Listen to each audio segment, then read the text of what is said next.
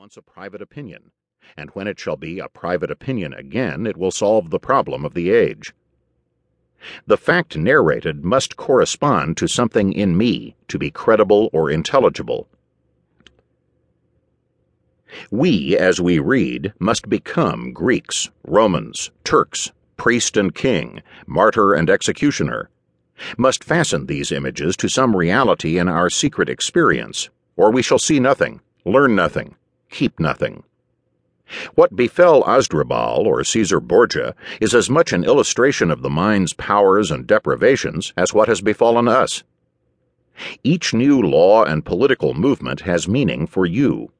Stand before each of its tablets and say, "Here is one of my coverings.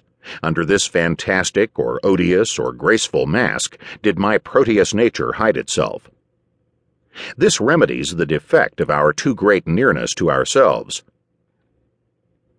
This throws our own actions into perspective, and as crabs, goats, scorpions, the balance, and the water pot lose all their meanness when hung as signs in the zodiac, so I can see my own vices without heat in the distant persons of Solomon, Alcibiades, and Catiline. It is the universal nature which gives worth to particular men and things. Human life, as containing this, is mysterious and inviolable, and we hedge it round with penalties and laws. All laws derive hence their ultimate reason. All express at last reverence for some command of this supreme, illimitable essence. Property also holds of the soul, covers great spiritual facts, and instinctively we at first hold to it with swords and laws and wide and complex combinations. The obscure consciousness of this fact is the light of all our day, the claim of claims. The plea for education, for justice, for charity, the foundation of friendship and love, and of the heroism and grandeur which belong to acts of self-reliance. It is remarkable that involuntarily we always read as superior beings. Universal history, the poets, the romancers, do not in their stateliest pictures, in the sacerdotal, the imperial palaces, in the triumphs of will or of genius, anywhere lose our ear, anywhere make us feel that we intrude, that this is for our betters. But rather is it true that in their grandest strokes we feel most at home. All that Shakespeare says of the king, yonder slip of a boy that reads in the corner, feels to be true of himself.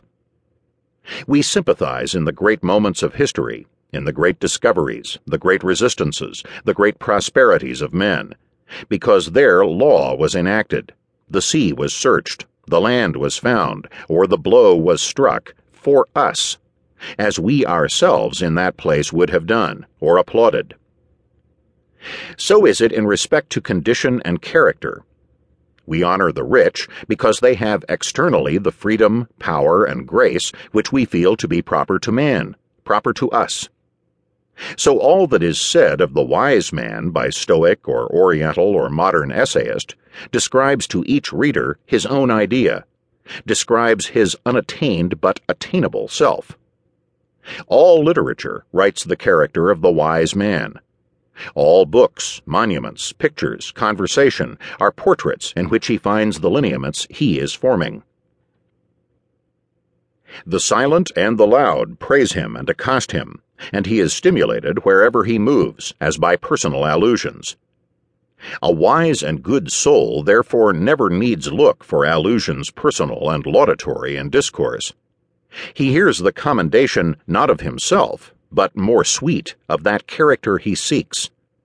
In every word that is said concerning character, yea, further, in every fact that befalls, in the running river and the rustling corn, praise is looked, homage tendered, love flows, from mute nature, from the mountains and the lights of the firmament.